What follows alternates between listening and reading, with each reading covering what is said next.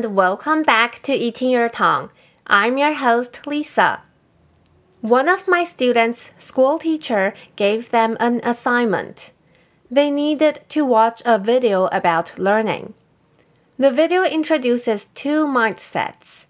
A mindset is a general attitude towards things. The two mindsets are the fixed mindset and the growth mindset. A fixed mindset is a belief that our abilities are innate or given to us before we are born. So, if we are smart when we are born, we are smart. If we are stupid, we are stupid.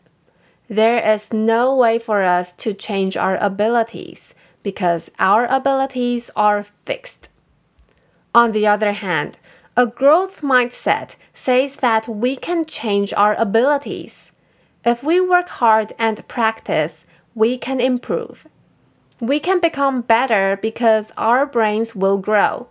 We can learn through failure and succeed in the end.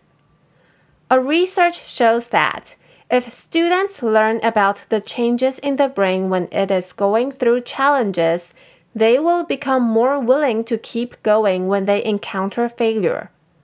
I think this is because they now know that they will not fail forever. They can learn from mistakes and grow.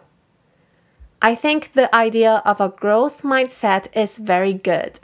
It tells us that we can achieve our goals if we continue to pursue it.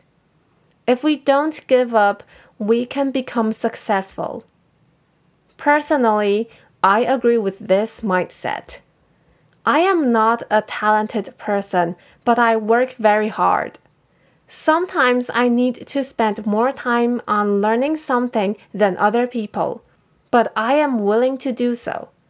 That is why I can achieve my goals. If you have a goal but it seems too difficult to reach, please remember the growth mindset. You will grow if you continue, so don't give up. Well, this is what I'd like to share today.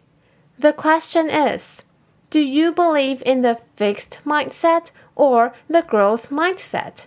Why? Until next time then, bye-bye.